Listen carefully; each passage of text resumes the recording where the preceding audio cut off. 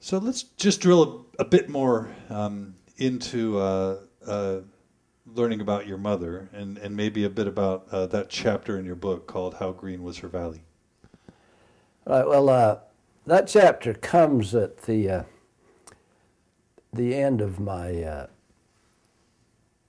early, following my father's death when I was 9 years old, and so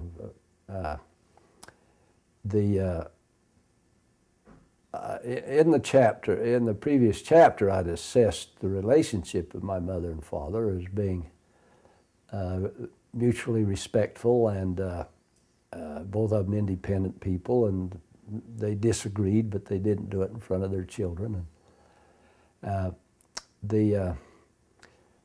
after my father died, my mother proved a capable parent. As far as I was concerned, I think, to be truthful, I think we got along financially as well as we did before he died. My mother started teaching school, but the school was only across the street from where we lived, and I went to the same school, I and my brother, so we didn't have a sense of removal from our mother.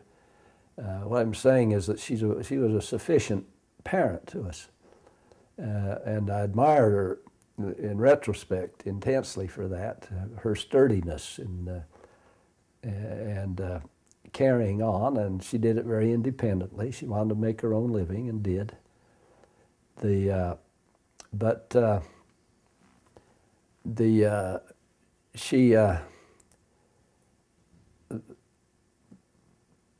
the summer when my mother, when we boys were in bed, my mother would leave the doors open between the bedroom and the kitchen where she was working. And in the winter, of course, it being cold, they'd be closed. But you could hear my mother saying, talking to herself. She always talked to herself when she was working in the kitchen alone. And I assume it had something to do with the fact she lacked adult company, which my father had plenty of. He had he had a number of very intelligent friends and so on in town, but my mother, I think, had very little conversation with her peers.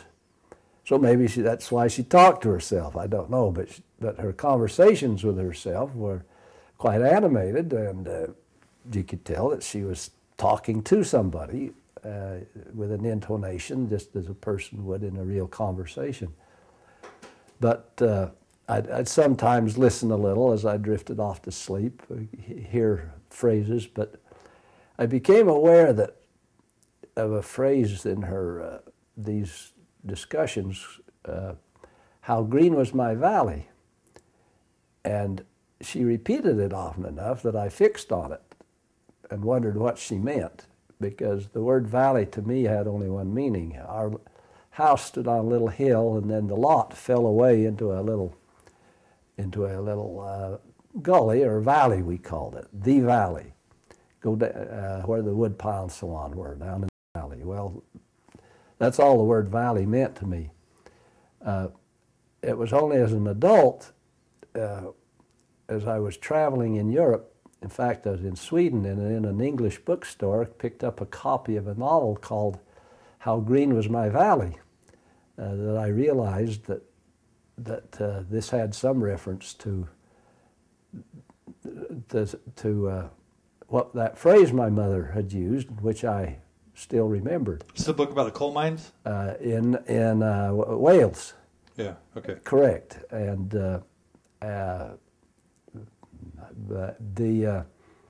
I read the book at that point, and later, some years later, realized that a VCR had been made on it. And I determined to get it and look at it, but I put it off because I associated it. I knew that phrase had to be from my mother. In fact, going back, I finally, as an adult, asked her what that phrase meant, and she explained to me. My father died of of cancer in 1943, and it was diagnosed in 1941. And he and my mother went to Phoenix for the operation the day after Christmas, and were there 6 weeks. It was a very depressing period of my life. I can remember still some of the episodes of depression about it, but while she was there, the doctors removed a tumor from my father and looked into his abdomen and saw that it had metastasized, and he was fated to die. He was told that, as was the custom then, that the operation had been successful and he would be free of cancer. He was okay. But my mother, the doctors told her in private, he has a year to 2 years to live and he will die of lung cancer. It will transfer to his lungs, which is exactly what happened. But this was actually, incidentally, this is the way the doctors used to do it when I was a boy. They don't now, but at any rate, a year and a half after the operation, my father got feeling so bad and had so much pain in his lungs that he and my mother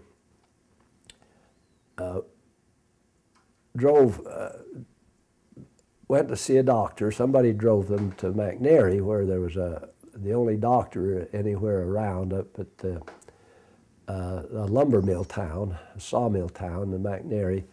And on the way they passed through Lakeside, and my father lamented Lakeside being where he had had his ranch with Amanda, not living there. And but at any rate, my father, the doctor at McNairy told my father, you have lung cancer and it's inoperable and you're going to die. And he went home, turned blue in the face, went home, and he died in 5 days. The doctor, the local doctor, not really a certified MD, but he was a good osteopath. He could have tapped my father's lungs and preserved him another 3-4 weeks, drained the water off. But he and my mother made the decision together to not do that. And so my father died quite quickly. And my mother, I'm forgetting myself. While they were having the operation, while he was recovering from the operation in Phoenix in 1941, it was now it evolved into 1942.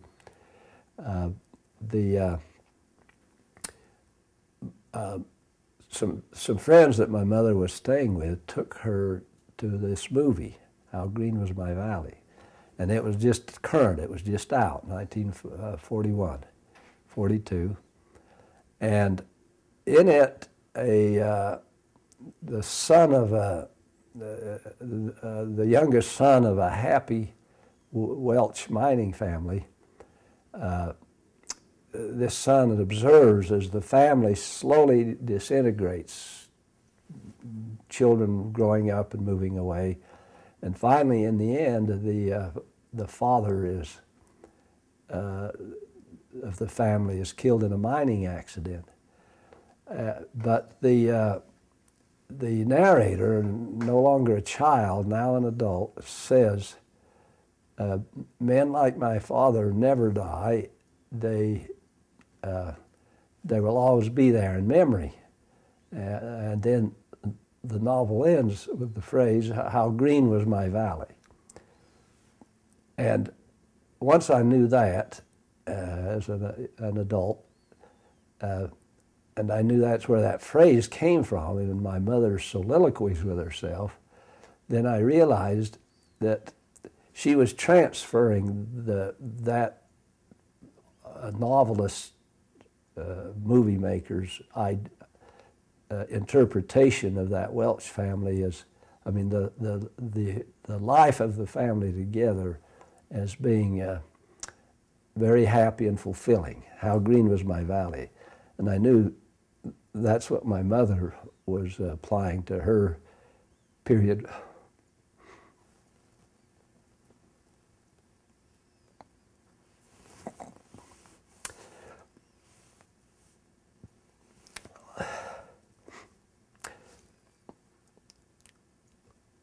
Well, I'd like to go to another topic, please. Sure.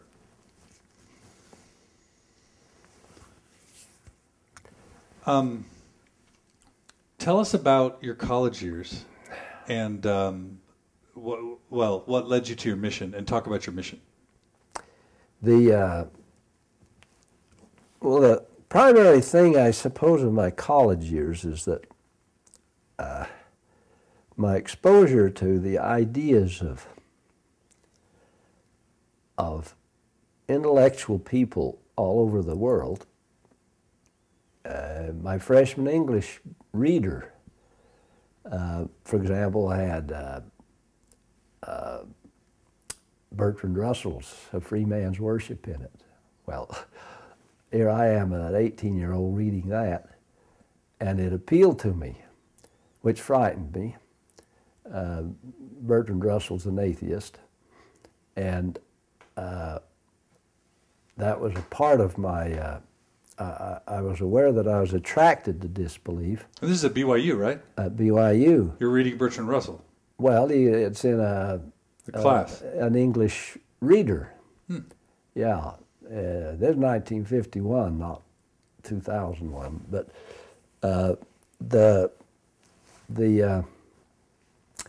by the end of that 3-year period, my struggles against disbelief became stronger, and my anxiety became very intense. And in fact, the spring quarter of my 3rd year, I had a period of intense doubt and strong anxiety. Anxiety was attached to doubt for me. Well, one night I was still maintaining my custom of praying. At one point I thought, well, I don't believe anymore, but that's not so bad. I don't need to be anxious about it. It doesn't make my life any longer or shorter, whether there is the eternal life or not. But at that point, I was admitting I didn't believe in eternal life. And as I knelt down to pray that night, as was my custom, I thought, on the theory, well, it doesn't hurt to pray to express my reverence to the universe, just like deists Benjamin Franklin and Thomas Jefferson did. When I got to the ending, the Mormon ending, in the name of Jesus Christ, all of a sudden I thought, it doesn't make sense to end my prayers with in the name of Jesus. But then, like that, the scripture went through my mind like a flash. He who believes is saved, and he who doesn't is damned already. I can't remember the precise wording of that scripture, but like a jolt, this overwhelming panic struck me, anxiety, and I mean overwhelming. It was an impulse to run, and run. I had no idea where to, but to run. Well, that's insane. I recognized it immediately as insane, but it... Did you run or did you not run? No, I did not. Okay, you caught it. But it seemed to me I was investing an enormous emotional energy in not running. Mm-hmm. That my ability to... I was therefore at that point introduced to an intense anxiety that I would frequently suffer many years and for long periods. It didn't last too long in that particular time. It lasted maybe 10 days. long enough, though, for me to be aware that it wasn't a pleasant experience. And for 10 days, you're feeling what? Ready to run. For 10 days? 10 days. Just physically run, not physically run. Just bolt and get out of here. Where to? I had no idea where to. And mercifully, I could sleep at night. But when I woke, it was right back. And so I went about doing my job, for my little part-time job, going to my classes, trying to study, just because it's the alternative. There was no alternative, but I was extremely uncomfortable. Well, that bout didn't last too long. That was in May. Toward the end of the summer, when I'd gone home to Snowflake, my bishop asked me to go on a mission. I thought it over, and I decided I'd go. I did go, but almost immediately after being out on my mission, that an experience caused that intense anxiety to return. But it accompanied my disbelief. In other words, this anxiety was a factor of my not believing. Somehow my Mormon faith had been a bulwark against that anxiety.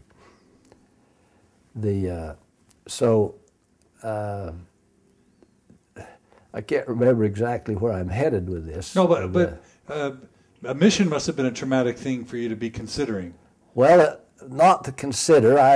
My mood was such that I welcomed going and thought it would be all right. And I recognized I didn't have a testimony, but it didn't seem to matter. I felt okay about being committed to preaching and going with it and have an eye of faith that would resolve itself. Yeah, it'd be all right.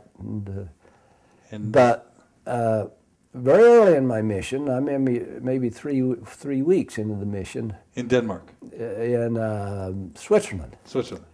French-speaking Switzerland, and later I was transferred to French-speaking Belgium. There was just one big French mission in those days. And my companion and I were invited in by, first of all, within days of having been in the mission, I was aware that the people of the world weren't exactly panting with eagerness to receive this happy truth the Mormons had. And it seemed like to me, unfortunately, that on the whole they looked just as calm and happy and solid and decent as the Latter-day Saints I knew. And finally, after long hours of knocking on doors and not being admitted, a man let us in. And he and his wife sat and listened to our lesson, and then they let us come back. And they compared in their Bible everything my companion, who could speak French, showed them. But after the end of the second meeting, they said, no, you don't need to come back anymore. We've taken a look at it, and what you've told us doesn't seem to us to square with the Bible. And so thanks. Well, for my companion, that was the end for those folks. They had heard the gospel and had rejected it. And it suddenly dawned on me that here's this God that sells his blessings at a high price. You've got to jolt yourself out of a happy spiritual condition and a happy social condition and join with this bunch of people from Utah, or you're not going to make it upstairs. And all of a sudden, my belief not only in Mormonism crumbled, but my whole belief in the Christian God, because I realized I couldn't believe in a God who gives rewards and punishments. And I haven't believed since. That was 60 years ago. Well, nearly 55 years ago. In God, or in a God that doles out rewards and punishments? Well, a personal God that doles out rewards and punishments. Okay. The Christian God. So that makes this other business about a Christian by yearning, you see, even more relevant, which I get to later. The title of your book. Yeah, title of the book and of an essay and so on. Well, I won't go on with the mission, except to say it was. I did try to come home at a certain period. My mission president leaned on me not to. My mother was sending me money for my fare home on the ship, but she, of course, didn't want me to come home, and I realized at last nobody that I knew that meant anything to me would be happy to see me home. So I stayed. And but incidentally, I came home from my mission believing it had been a good experience, and in fact I was glad I'd stayed. But I came home from my mission determined that from then on my relationship to Mormonism was going to be totally on my own terms. That's why I married a Gentile wife in about a year. So you met getting home. You met Althea. She was at BYU, right? A non-member at BYU. One of the few people, but she'd had 4 years of college there, and had learned how to live comfortably with Mormons. What brought a Gentile to Provo? She had a Mormon girlfriend down in Long Beach and California, and the Mormon girlfriend was going to go to BYU, and Althea's parents were pretty poor, and BYU was cheap in those days, $50 a month for a quarter for tuition. So Althea went along, and besides, her parents quarreled quite a bit, and she wanted to go anywhere that wasn't home, and she liked her roommates at BYU, and the friend she'd come with left after one quarter, and Althea finished her 4 years there. She's in her 4th year when I came home from my mission and met her. And I'm sure with the family that you had, the notion of marrying a Gentile wasn't maybe received well? No, that was a difficult thing. In the summer of my first, I came home in May. My brother Lynn introduced me to Althea within a week or two of my coming home, and right then I decided I'm going to pursue this relationship.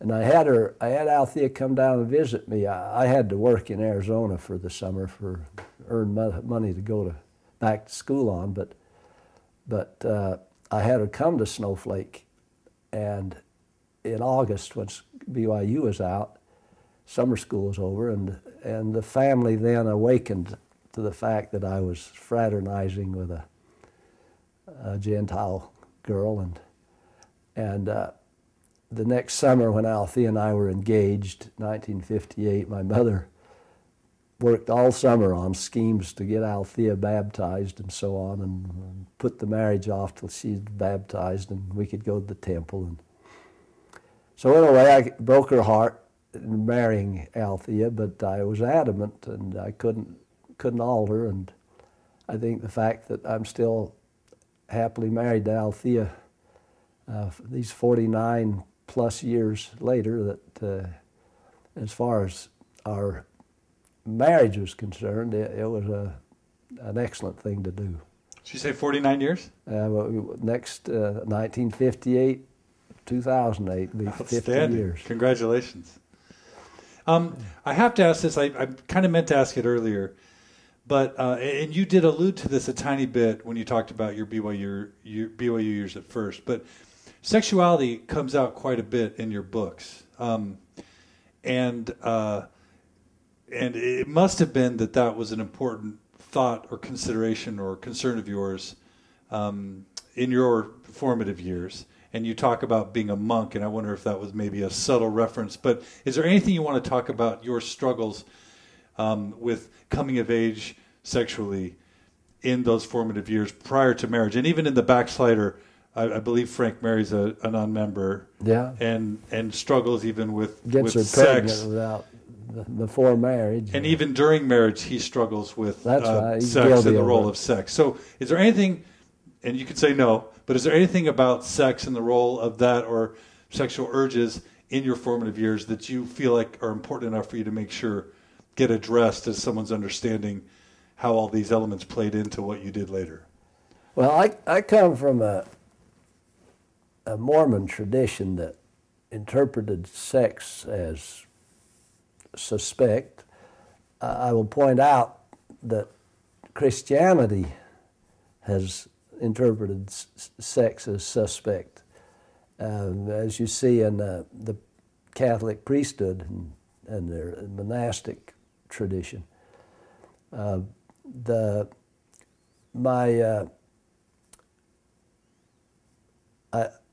family has a letter from Wilford Woodruff to my grandmother, my mother's mother, explaining, dealing with the question that my grandmother has obviously asked in a letter we don't have, whether it's all right to have sex, married people to have sex for reasons other than procreation.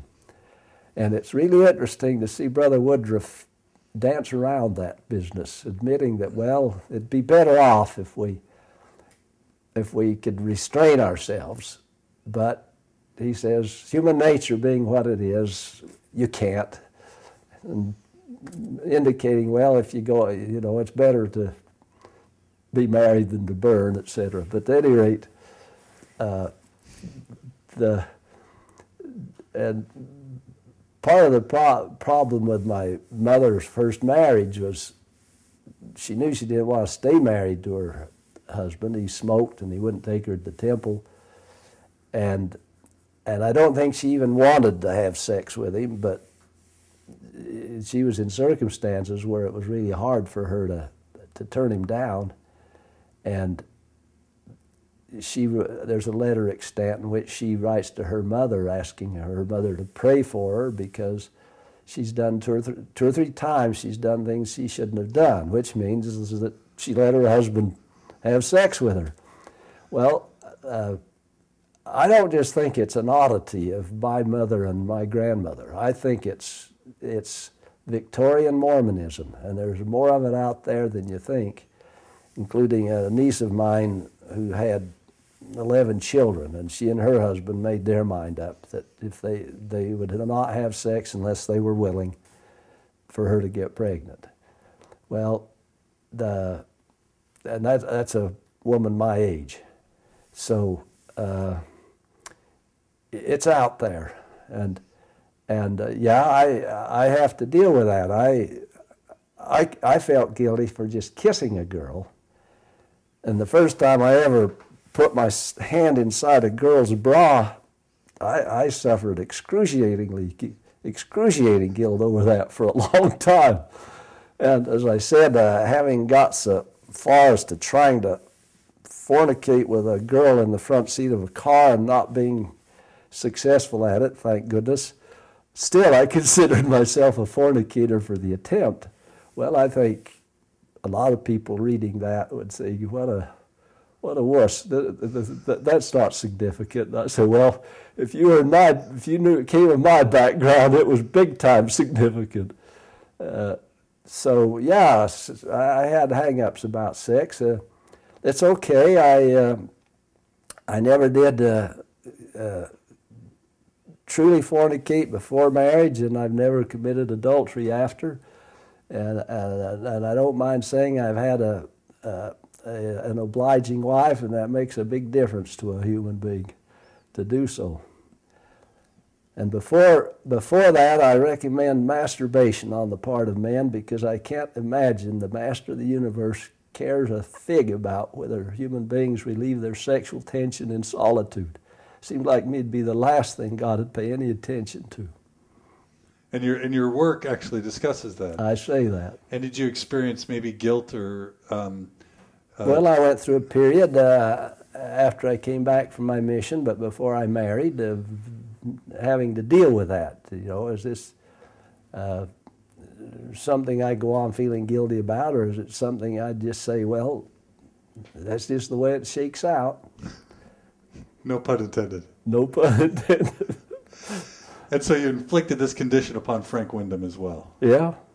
And that device where he rigs up some gloves to have his hands tied at night so he won't masturbate. That was going around in a letter reputed to have been written by an apostle. I don't know if it really was, but at any rate, there are a lot of Mormons who thought that was church policy. It's better for young men to tie their hands at night than it is to masturbate in their sleep. As far as I'm concerned, that's pernicious and evil doctrine, that idea. And do you see this actually as a serious, this notion of sex, sexuality, as a serious issue that actually causes traumatic issues or pain for people today, or I do. Throughout the history of Mormonism? I do. I think I'll bet $1 a lot of confessions on the part of missionaries in the MTC are over masturbation rather than what they've done with a girl. And I bet a lot of mission presidents get that kind of confession going. And you feel like that's damaging because what? Well, because it's damaging because it's so useless. Why does deity care? And what business is it of my mission president or an apostle or my bishop? It's none. It's zero. Yeah. See, I've worked it out with God. He's okay. He's okay He's in with good it. shape. It's just the bishop that might not be okay with it. Sorry about that.